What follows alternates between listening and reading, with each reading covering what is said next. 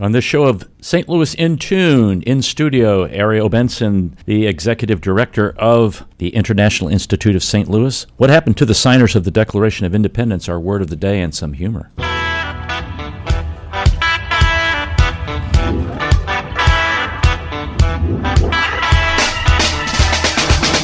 Greetings, listeners in Listenerland. Welcome to St. Louis in Tune with Arnold Stricker and Mark Langston, where we size up current and historic events involving people, places, and things in areas such as the arts, crime, education, employment, faith, finance, food, government, health, history, housing, humor, justice, and sports. We originate from and connect the gateway city to what is happening regionally, nationally, and internationally. Did you have to look at the copy or anything to do that? Or No, I have it completely memorized. do you really? Yes. And I don't think you've left anything out. Well, that's the point of that, is to make sure we've covered everything, rather than say we size up current and historic events involving people, places, and things in a variety of topics. And we've got some topics today. It's just amazing, though. Yeah, and I want to make sure people understand that we're just not an art show, we're not a music show, we're not a history show, we're not a government show. We kind of do a lot of different things. People say, well, what do you do? I said, things that interest me. Yeah. Interests you? Yes, that's true. Yeah. And that usually interests everyone And I'm else. more involved in it then. The great and powerful Oz. Okay, Don't trust that guy behind that the curtain. the curtain there. The curtain, that's right. Yeah. All right. So our return to civility, folks. Now this is timely because school has started for some kids. Illinois it has, not in Missouri. They won't let them start in Missouri. Oh, because it have to be 2 weeks. It used to be, they've changed that. It used to be 2 weeks before Labor Day. Yes, but now it's later because they want to get that tourist money from Branson and the Lake of the Ozarks. That's it, honestly. Yeah. Is it? Yeah. And we always wanted to get school over before the before Christmas and New Year's, the first semester. Right. Rather than have kids try to study. I think it's a mess, but that's my own personal opinion. Okay, go ahead. Let's get civil. Help out at your child's school. Help shelve books in the library. Reading to a class is really good. Organizing a fundraiser.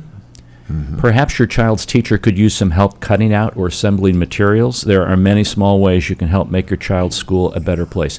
And I would really add to that, if you just ask the teacher and say, I'm available if you need something, putting things together or reading. Reading especially is a big, big thing, especially in the primary grades in elementary school. So help out at your child's school. And it could be just as simple as, even helping in the office or, helping in the cafeteria somehow. Right. Can I suggest that you even suggest things that you want to do in the classroom? Right. Because sometimes you'll say, hey, I'm here, I'm available to be a volunteer. And, if you're in charge of volunteers, sometimes you just don't have something.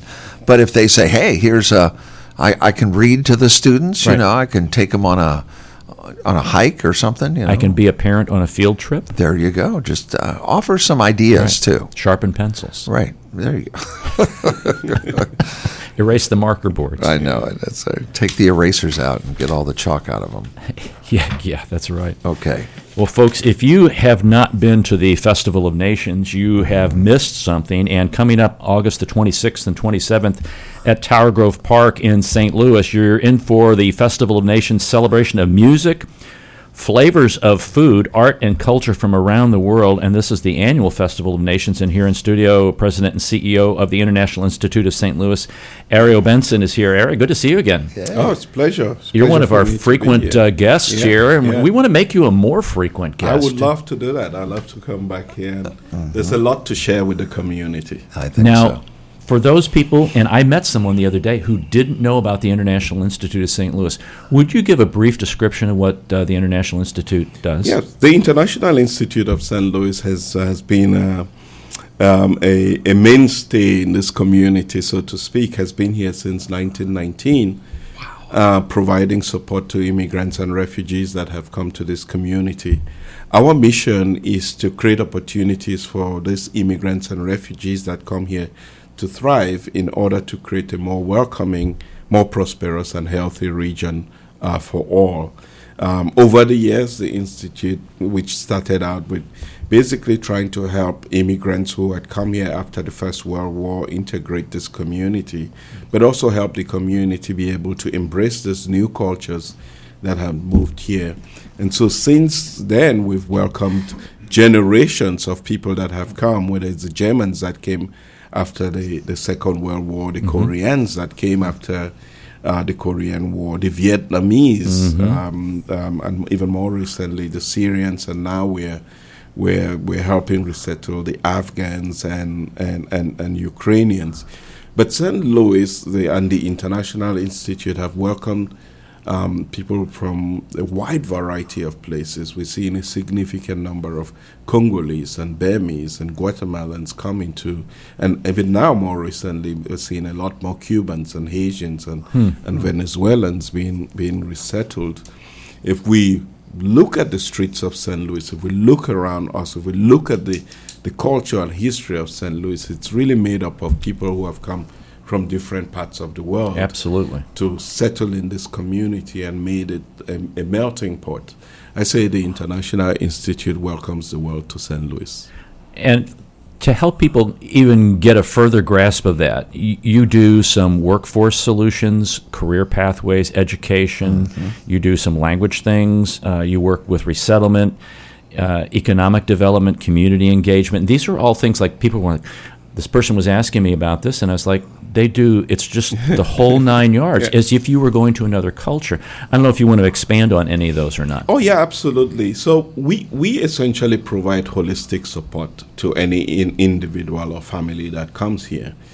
By holistic support, I mean that it all begins with providing shelter. So housing is really key. And so when we welcome a family to St. Louis, the first thing that we begin is looking at the family situation and determining the kind of housing that we can provide for them. Once people have housing, then we look at the family to identify what skill sets they have, level of English, and so we put them into English language training if they need that. But based on their skill sets, we try to put them into the workforce, identifying the talents or skill sets and the opportunities that exist in the workforce for us to integrate them. If they're children in school, we have to make sure that those children are integrated into the school system. If there's medical needs in the family, we also address those needs. And long term, if there's interest in starting up a small business, investing in getting a car loan, we provide also that kind of support or economic relief. So it's really holistic, the support that we provide to people that come here. You guys do great work. Now, let's kind of... Arnold, it's amazing to me. You read the list of so many services that you offer. That is just mind-boggling to me. The amount of exit ramps or tentacles or whatever you want to say that goes out to help these people, and the undertaking it must take at the International Institute of St. Louis to put together a team, I guess, of folks that also can speak all these different languages, I would think, and just to help all these people. It's just amazing to me that anyone would even undertake the task. And we're so fortunate and grateful, I think, for what is done at the International Institute of St. Louis. And the logistics would be that's crazy. A great word to put in there, the logistics. As you were both sitting here talking, I'm just going, wow. I mean, there is. I mean, just to find housing, I think, for someone who's just immigrated here, who can probably barely speak the language, who needs a job, needs a car. You're absolutely right. Just having transportation to go to a job is so important. And I think people, and what you said, Mark, is very critical, because people may be thinking, well, maybe this is like 5 or 10 people. How many people came at that one influx a couple of years ago? Yes. At the end of 2021, there was a week in which we resettled 154 people in 1 week. Right. And that's thinking about all of these things that we just spoke about. And as we think about this, I can talk about this at a higher level, but we are even thinking nowadays the world has changed so much that what we used to think would be a luxury is now a necessity. So think about access to the internet, smartphones, and all of those things. Wow. And we know that government in itself is always behind, even funding is always behind it time. So even as an organization, we're thinking creatively about some of these gaps. Like you can't put somebody in a house without internet nowadays. Right. And having internet doesn't suffice. You need to have the equipment, so the smartphones to be able to use it, because that's how you get a job nowadays. That's how sometimes you attend English language classes. That's how your kids do schoolwork. Do schoolwork nowadays. And you know, if you've registered a kid in school nowadays, there's a question that they ask: does this child have access to the internet? It's now part of it. So we are also dealing with things like that. But one thing that I'd really like to share with the St. Louis community about our work, it may seem like we are providing these services, and yes, it may look like we're doing a favor to the new arrivals. But if we think about where we are as a community, I like to point the fact that historically this community has been prosperous because of people who have come from different parts of the world. Correct. I think our future largely depends on that, on people coming from different parts of the world.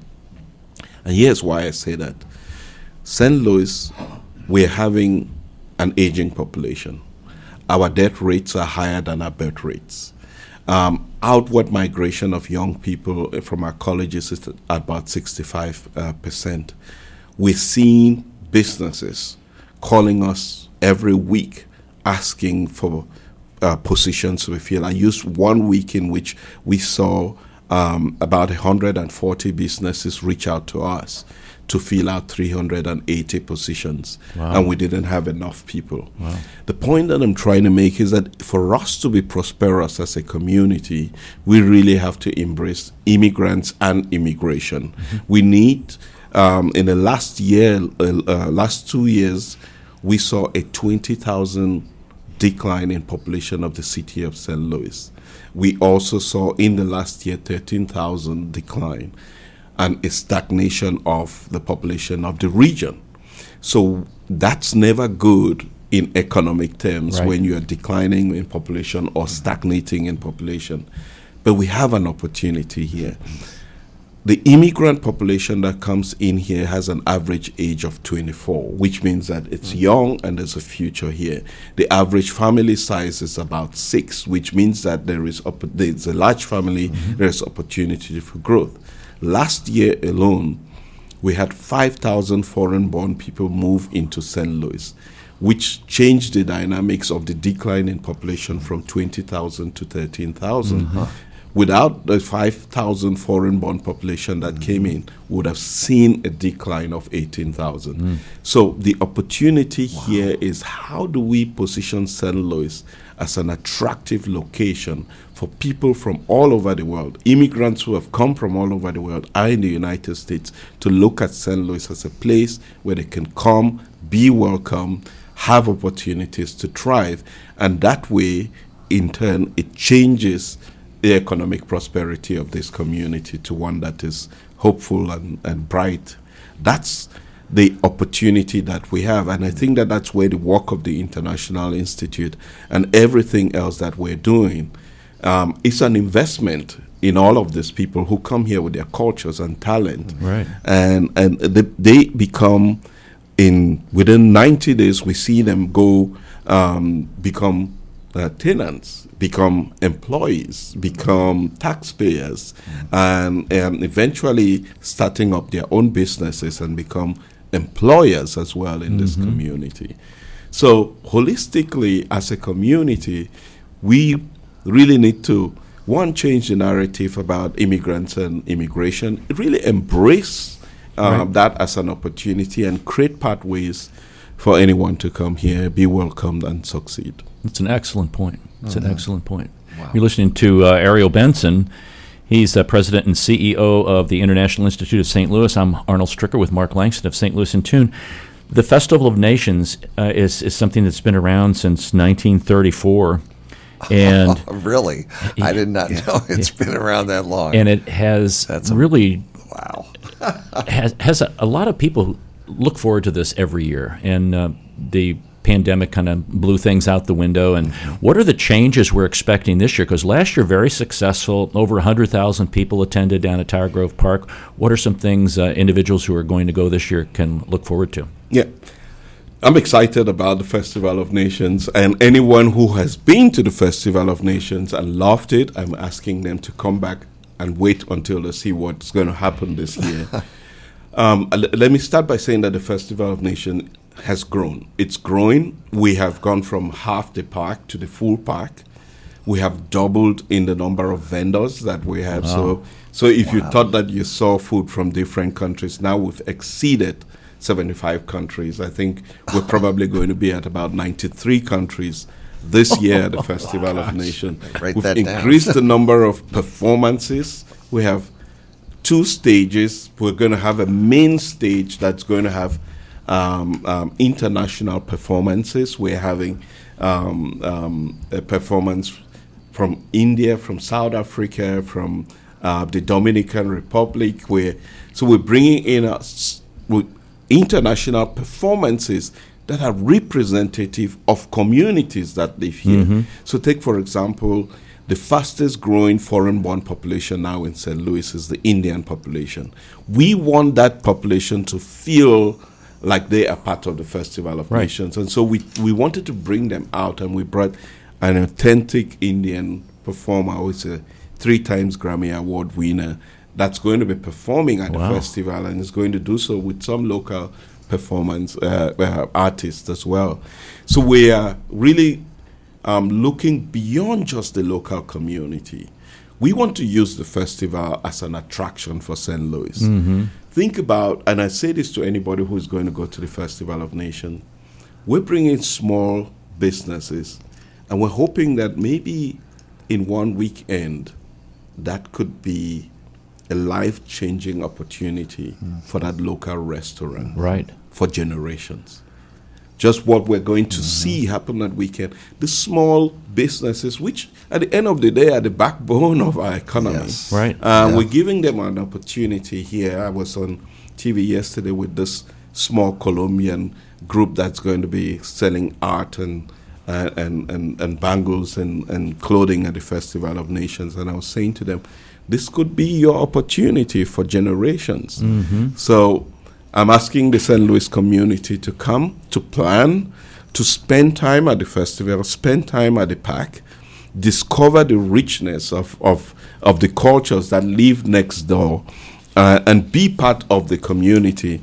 And at the end of the day, I want people to leave the festival embracing multiculturalism and making it not just a one weekend affair, but let's embrace multiculturalism and make that every other day of our lives here in St. Louis. Well, it's like, most people, I think, relate to it's going to be food. Or people are going to be selling some things. But, folks, you didn't understand, if you didn't go last year, the line of food vendors, and you're saying there's even more this year, and the line of people who were selling things. And it's interesting that if you like food, then you find out, well, where is your business located? And you would then throughout the year go there and patronize that business. And I get exactly what you're saying. And it's free to go. It's free to come. And even more, we deliberately continue to keep the festival free to the community so everybody can access it. Everybody is welcome, but also creating opportunities for all of these vendors for their cultures to be known. You would never know about Filipino food if you've not been to the Philippines, but right here at the Festival of Nations, you can discover it. And hopefully it doesn't end there, right? We hope that you take your colleagues or friends and family someday to that restaurant, and that's how we continue to help support this mostly small immigrant-owned businesses to thrive in this community. Yeah. When we go It's ahead. so much fun. It is, and I don't feel like I'm in like a big crowded area. Like you say, there's 100,000 people, Yeah. but it's different cultures all the time. I'm walking by, and there's always something new to see, and I'm learning as I'm going along, and it's really a lot of fun. I mean, it really truly is. Just the dances and the music and It is a festival. It's the a true aroma festival. of the food. Oh, Oh my gosh. Yeah. The food is going to be great. The performances, we have about 36 local performances from, Brazilian to a wide variety of groups that are going to be performing. And then as people come to the festival, I need for people to really think we're really trying to hone down on multiculturalism, and which is going to be in full display. We're going to hone down on our various identities to ensure that we all come from somewhere. Yeah. But even more importantly, we want people to leave there really empowered that each one of us has a role to play in embracing these various cultures that come here. That's a great point because yeah. we all have come from some Somewhere. other country at some time, and embracing those who have just recently come here and supporting them is a huge way of welcoming them and making them feel like they're a part of our country.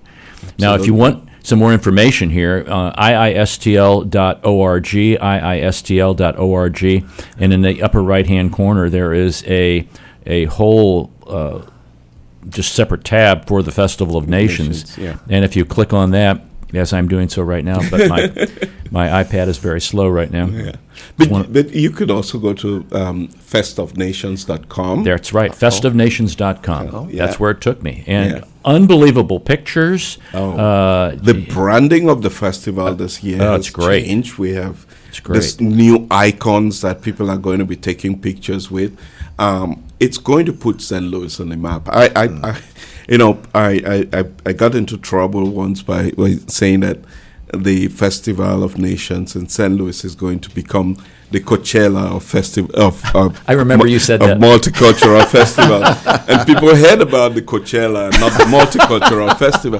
But the point is that we especially the people of St. Louis, we're not vocal about the good things of St. Louis. You hear a lot more about what is wrong with St. Louis. Yeah, right. We have to be audacious and dream of something big. And we at the International Institute, we really believe that we could have the biggest multicultural festival in America. That's right. And guess what? Where will that be happening? In St. Louis. Right here. At Tower Grove Park.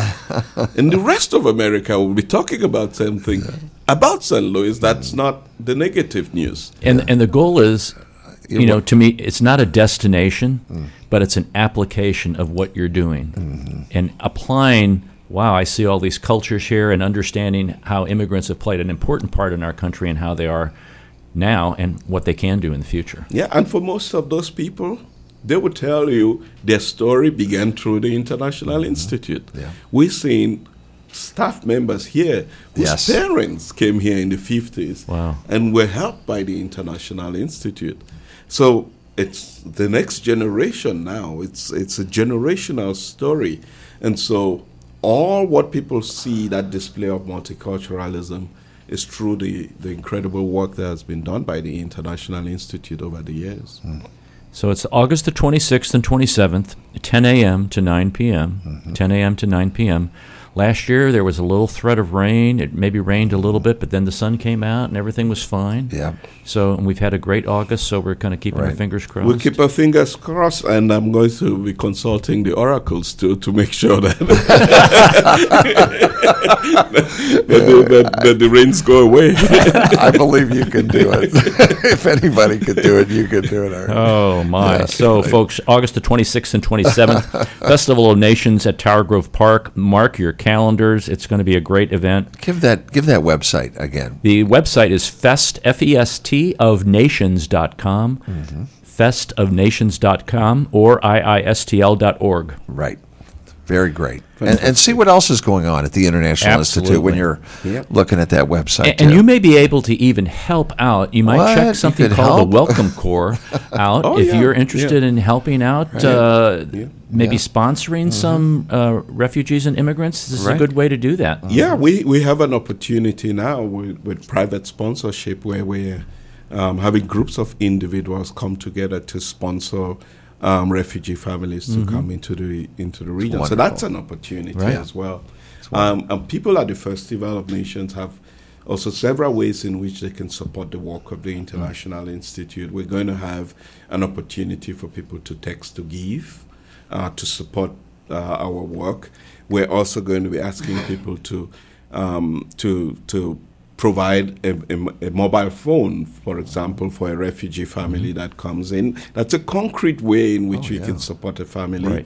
Right. So we have partnered with T-Mobile, and we're providing families with free mobile phones, internet access, and unlimited data when they come into the region. We're asking the community to support that.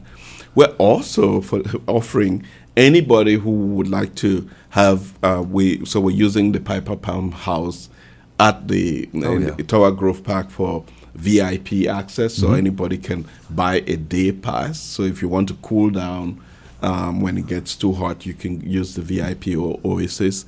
It's $150 a day or $250 for the weekend, and it comes with free parking as well.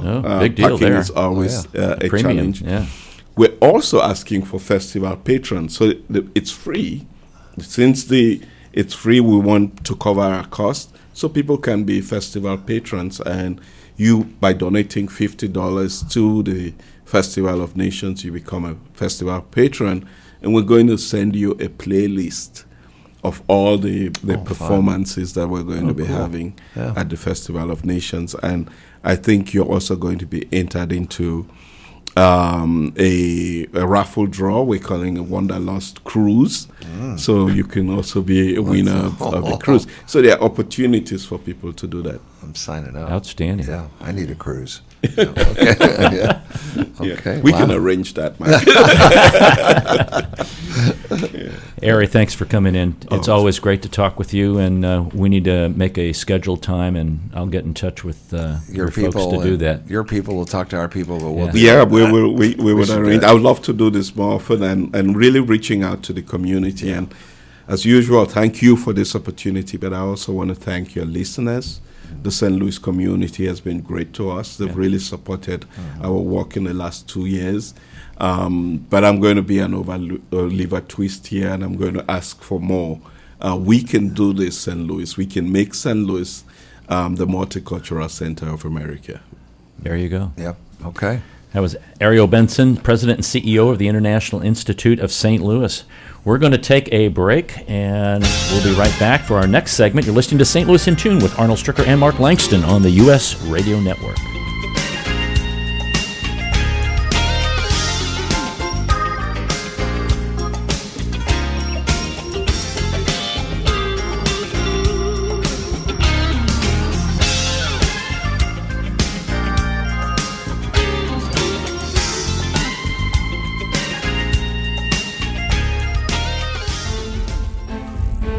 This is Arnold Stricker of St. Louis in Tune on behalf of the Dred Scott Heritage Foundation. In 1857, the Dred Scott decision was a major legal event and catalyst that contributed to the Civil War. The decision declared that Dred Scott could not be free because he was not a citizen. The 14th Amendment, also called the Dred Scott Amendment, granted citizenship to all born or naturalized here in our country and was intended to overturn the U.S. Supreme Court decision on July 9, 1868. The Dred Scott Heritage Foundation is requesting a commemorative stamp to be issued from the U.S. Postal Service to recognize and remember the heritage of this amendment by issuing a stamp with the likeness of the man Dred Scott. But we need your support and the support of thousands of people who would like to see this happen. To achieve this goal, we ask you to download, sign, and share the one-page petition with others. To find the petition, please go to dredscottlives.org and click on the Dred Scott Petition Drive on the right side of the page. On behalf of the Dred Scott Heritage Foundation, this has been Arnold Stricker of St. Louis in Tune. At St. Louis in Tune, we strive to bring you informative, useful, and reflective stories, as well as interviews about current and historic issues and events that involve people, places, and things. We cover a wide range of topics, such as the arts, crime, education, employment, faith, finance, food, health, history, housing, humor, justice, and sports, and that's just to name a few. While St. Louis in Tune originates from the Gateway City and covers local topics, we also connect to what's going on nationally as well. If you missed any of our previously aired programs of St. Louis in Tune, simply visit stlintune.com. That's stlintune.com. There you'll find the show notes and everything that was mentioned in that episode and all the other great episodes as well. And if you've got an area that you'd like us to examine deeper, well, just let us know by dropping us a note at stlintune@gmail.com. That's stlintune@gmail.com. St. Louis in Tune. It's heard Monday through Friday on the USRadioNetwork.com. and many great radio stations around the U.S. and, of course, right here in St. Louis. Our website again is stlintune.com. Visit us today. That's stlintune.com.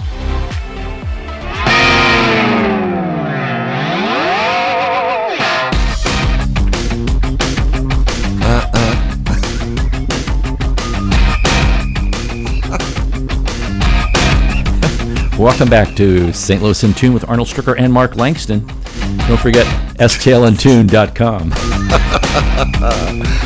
Hey, if you missed previous shows, it's a great place to go because I've got some favorites of stlintune.com. You have favorites? Yeah, some favorite shows we've done. This is season 6. You're not supposed to have favorites of your children.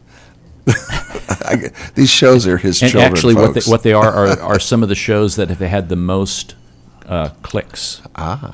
And they've had the most likes. And the most happy faces. I like this one, though. This has been a fun show. Ari does a great job. And folks, if you missed our interview with Ario Benson, President and CEO of the International Institute of St. Louis, you can catch it at stlintune.com. And don't forget the Festival of Nations, which he was talking about, festofnations.com, F-E-S-T of nations.com. Get more information for the August 26th, 27th, 10 a.m. to 9 p.m. at Tower Grove Park, that big festival, or you can go to iistl.org, iistl.org. You know, what's interesting, Mark, is it is really kind of an unforgettable experience to see the volume of people there, to smell the different kinds of, it's just overwhelming to your olfactory senses, you know, and man, and then when you bite into this stuff, and then hearing the music and seeing the dancing, and everybody selling their wares, it's just a great time. It's not boring at all. No. You Festival of Nation, what is that? Once you get in the thick of it, it's it's like, this is fun. Every step every tent you pass, it's another experience. That's true. You're saying. That's really true. Yeah, and it's interesting. It's fun. It's like, wow, who knew? You see people with, I mean, these are genuine things that you're looking at, genuine cultures. Right. It's not something that somebody... It's not trinket kind of stuff. Yeah. This is for real stuff. And and like you say, the smells are, it's crazy. And then taste some of that food. Oh my gosh, yes. You've never tasted anything like it. It's a great way to introduce kids and people who have not experienced other cultures. It's a great introduction. In that way, it's so important. You've said it. I already said it. We've all, some of us have said it. Not all of us have said it, but we should.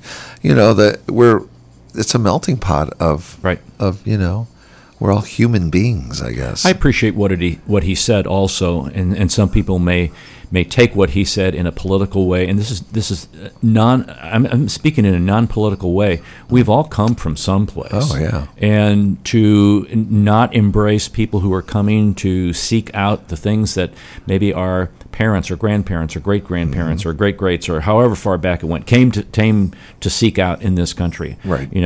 They're seeking a lot of the same kinds of things. Yeah. And Ario Benson, I don't know if I could find anyone better to be the leader, the CEO of this organization, the International Institute of St. Louis. His passion, his heart is all into it. He understands. He's he's excited. He's genuinely excited about what he does. Yes. Which you don't find. It's not just a job to him. Clearly not just a job. It's a real mission in life. That's a good way to put it. It is a mission for him. Yeah. And I'm really happy to be. Our studios are here in the International Institute of St. Louis, and it's amazing to me every day to walk the halls and see what's going on in all these different rooms with, people that have just arrived here to our country, and how they're helping them, get on their feet and get going. So yeah, and I liken it back to if we had to go to another country for whatever reason because we were forced to, or we saw that there was opportunity because of our own country had some kind of disruption going on, how would you want to have people treat you? How would you want to acclimate into the culture and learn the language and understand the customs and everything like that? And that's what this group does here. Can you imagine being, I guess, you almost feel like you're alone on an island when you come to a country. It's like, how do I navigate this? Who's going to help me? How do I figure out where to live and how to work and how to make all this work, which is something that, they're just being exposed to for the first time in their life. And it's a challenge, I think, for folks to come to the United States, even though they know it's hopefully going to be a better life here.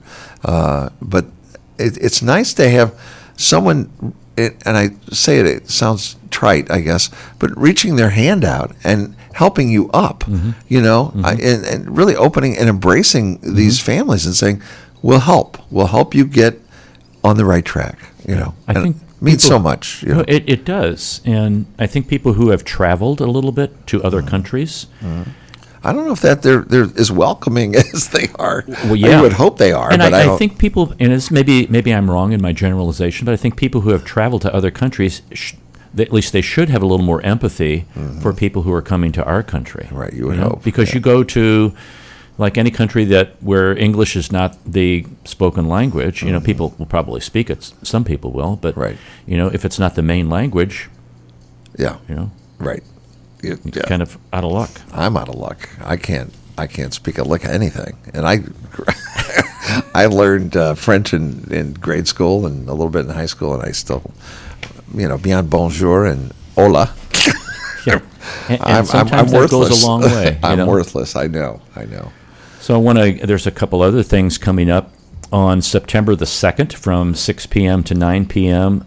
There is the World Peace Concert. It's the 4th annual Peace Concert, and this is brought to you by the Live Local Music in Webster Groves. It's at the Webster Groves Garden Cafe, and in partnership with the Webster Groves creative community. And so there are some groups that are going to be performing, and it's all free, open to the community and beyond. There's 100% of all tip jar volunteering donations go to support the Garden Cafe and its small business there. So if you've been in that area... Where is the garden? Does it have an address? It's on Lockwood, kind of down from City Hall, a little east of City Hall.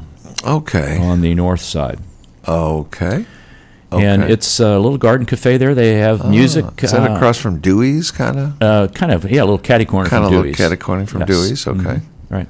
I know Dewey's, right. yeah. Right very, next, very close to there. Okay. So that is taking place September the 2nd, 6 p.m. to 9 p.m. 6 to 9. Mm-hmm. What is December 2nd or September 2nd? What day of the week is that? I want to say that's a Saturday. See, I need to know that. Every time people say, oh, yeah, here's the date.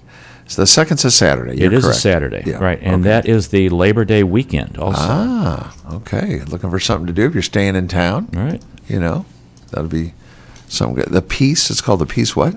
World Peace Day. It's the World Peace Concert on World Peace Day. I gotcha. All right. Okay. In Webster. In Webster Groves. There you go. So many of you know about the Declaration of Independence, and then you also know about... many don't. and many need to read it. Okay. Many also need to read the Constitution. There's another one. Okay, sorry. I don't mean to make light of this. They are connected. They were not written at the same time. And another way to think about that, which we've talked in previous shows about, is the Declaration of Independence was like if you're forming a company, and then the Constitution are your Articles of Incorporation. Okay. So it's kind of a good way to think about that. You kind of form your company, and then you have rules that govern your company. Bylaws? Yeah. Yeah. Correct. Okay. So have you ever wondered what happened to the 56 men who signed the Declaration of Independence? Well, they're probably all dead now. They are all dead. Okay. They are all dead. Okay.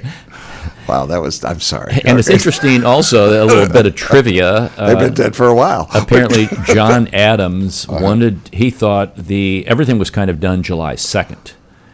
And he thought that should have been the day, but the day was pushed back to July 4th. Do we know why?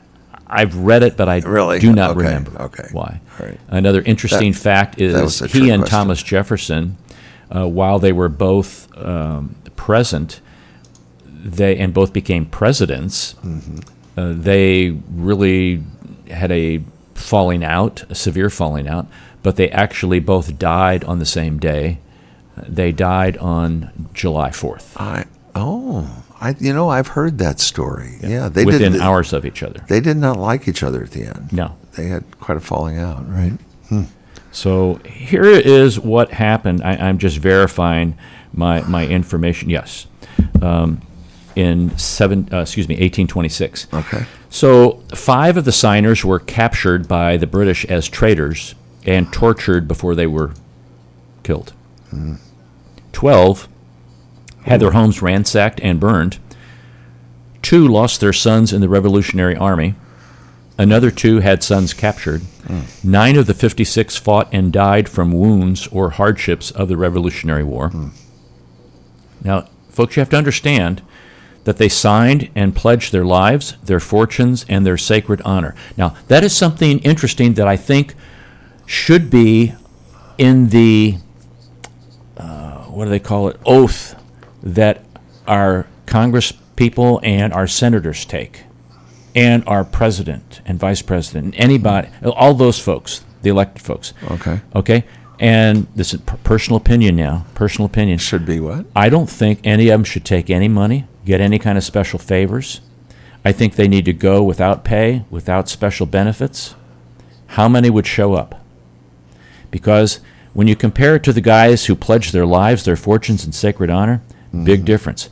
So what kind of men were these? 24 were lawyers and judges.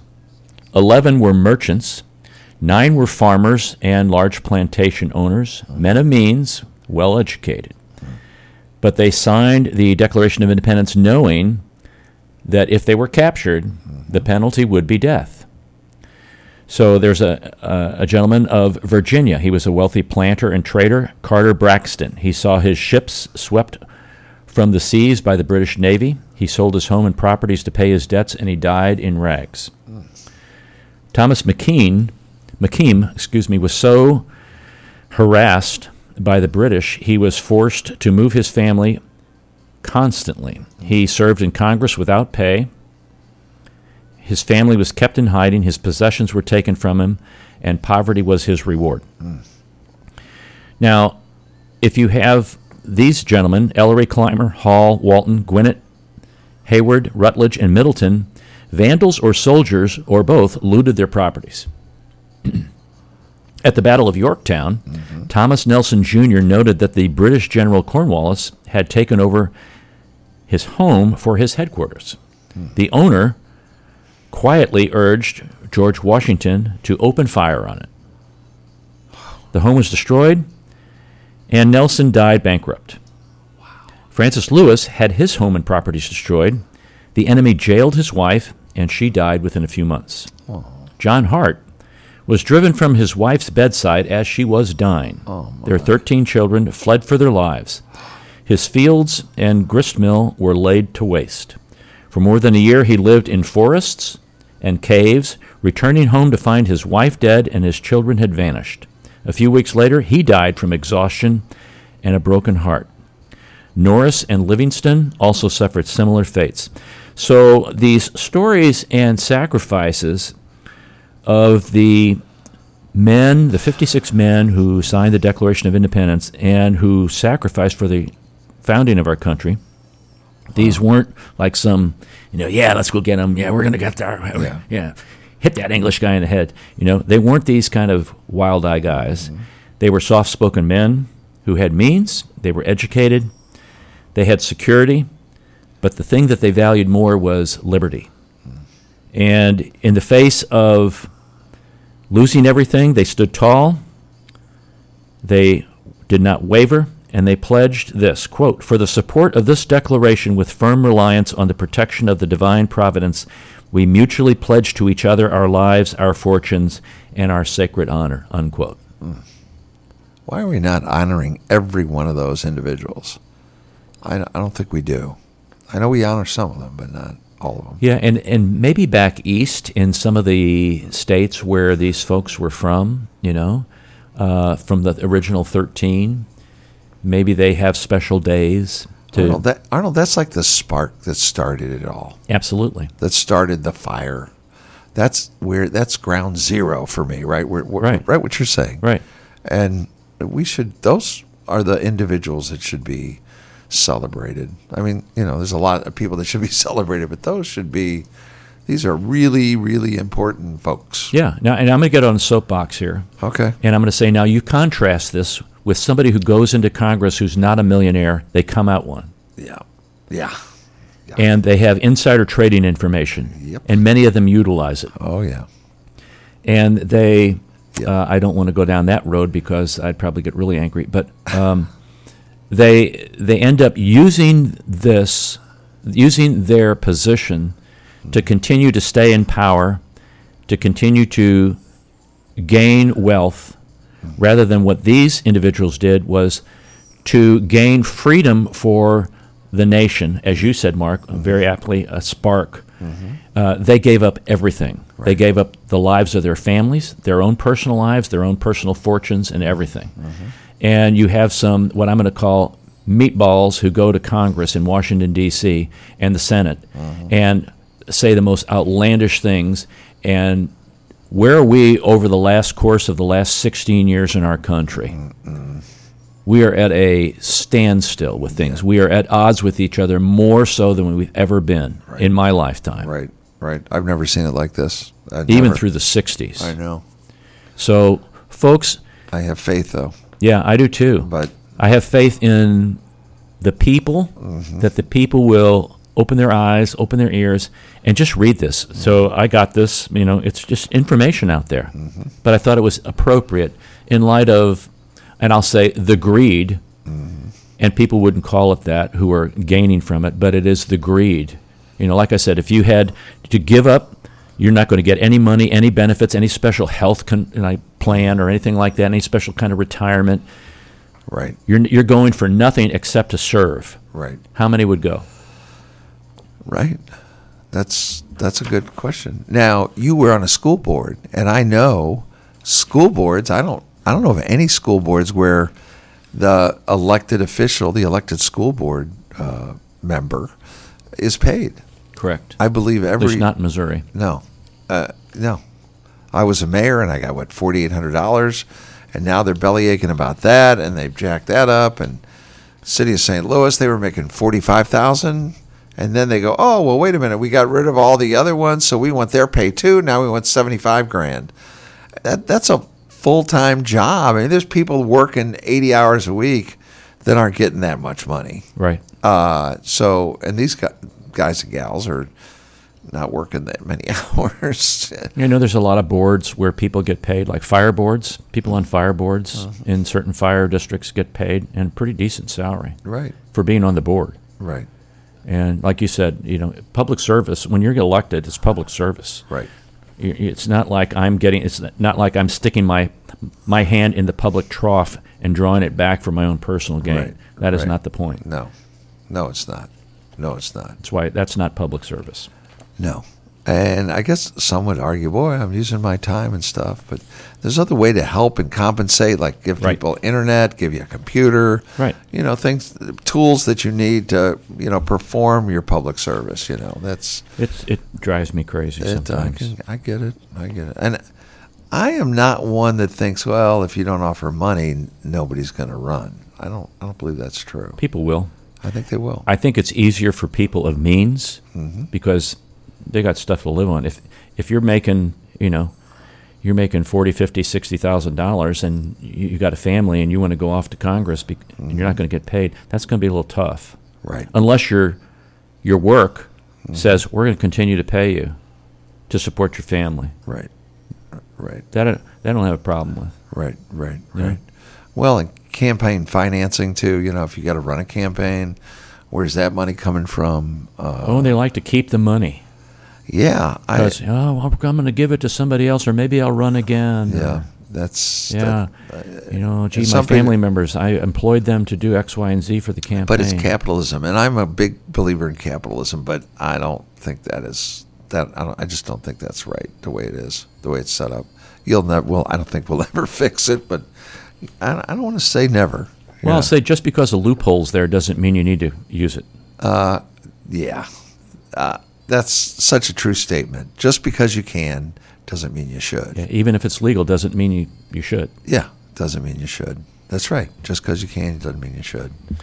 I think that's wise. That's wisdom. Our word of the day. Oh, no. I wish the word of the day coincided with this, but it doesn't. Okay. Unfortunately. Of course, maybe it does. You could stretch it a little bit. It's Gordian. Gordian. Gordian. And it means highly intricate, extremely difficult to solve. In Greek mythology, King Gordius of Phrygia tied a knot that defied all who tried to untie it. An oracle prophesied that one who would undo this Gordian knot would rule Asia. Alexander the Great simply just got out a knife and cut the knot with one stroke of his sword, hence the saying, to cut the Gordian knot, meaning to solve a difficult problem by a simple, bold, and effective action. Wow, that's timing's everything. Yeah, it is. That's perfect. A Gordian knot. So, Gordian. Gordian. Highly intricate, extremely difficult to solve. Wow, That was fun. sounds like my wife. I know. We'll find Danger. I know. Find something. True. So, I know we mentioned this earlier, but it's baby boomer recognition day. Now, do you know? I don't know what the actual age of a baby I boomer think 64 was the cutoff. is. That it? 64 or 65. 1964. Yeah. Not the age 64. Right. So if you were born before 1964, Correct. and I don't know where it starts somewhere in the 50s, I guess, 1950, right after the Second World War, Correct. somewhere around there, you are officially a baby boomer. So to all of our baby boomers out there, have a wonderful day. Happy Baby Boomer Day. That's right. Okay, here we go. 1946 to 1964. Oh, 46. It's a good way to remember it. It flips the back. Oh, my. Okay. Here 46 to 64. Yeah. See, that's memory peg. That's that academic part of you. That's correct. Take it over again. That's correct. I love it. That's pretty good, though. That's pretty important. Yeah. Wow. Right. I do have a couple funnies before we shut things down here. Really? I do, yes. I got to open them up, though. Okay. Here we go. Okay. Come on, guys. Where'd it go? Get it. There we go. There we go. All Okay. right. There we go. Yeah. There's boy. that horse. We keep letting that Yeah. horse in here. I don't know what you. So I may not be that good looking, or athletic, or funny, or talented, or smart. I forgot where I was going with this, but I do know that I love bacon. I wish I You know, Legos are the big thing kind of right now. Yeah. You know, people put Lego things together. Folks, have you ever stepped on a Lego? Oh, yeah. Well, if you've ever stepped on a Lego, you've never heard of jacks. Stepping on a jack. Oh, I can't imagine. That's worse than stepping on a Lego. Just people even know what a jacks are. Yeah. I know. I prefer not to think before speaking. I like being just as surprised as everyone else what comes out of my mouth.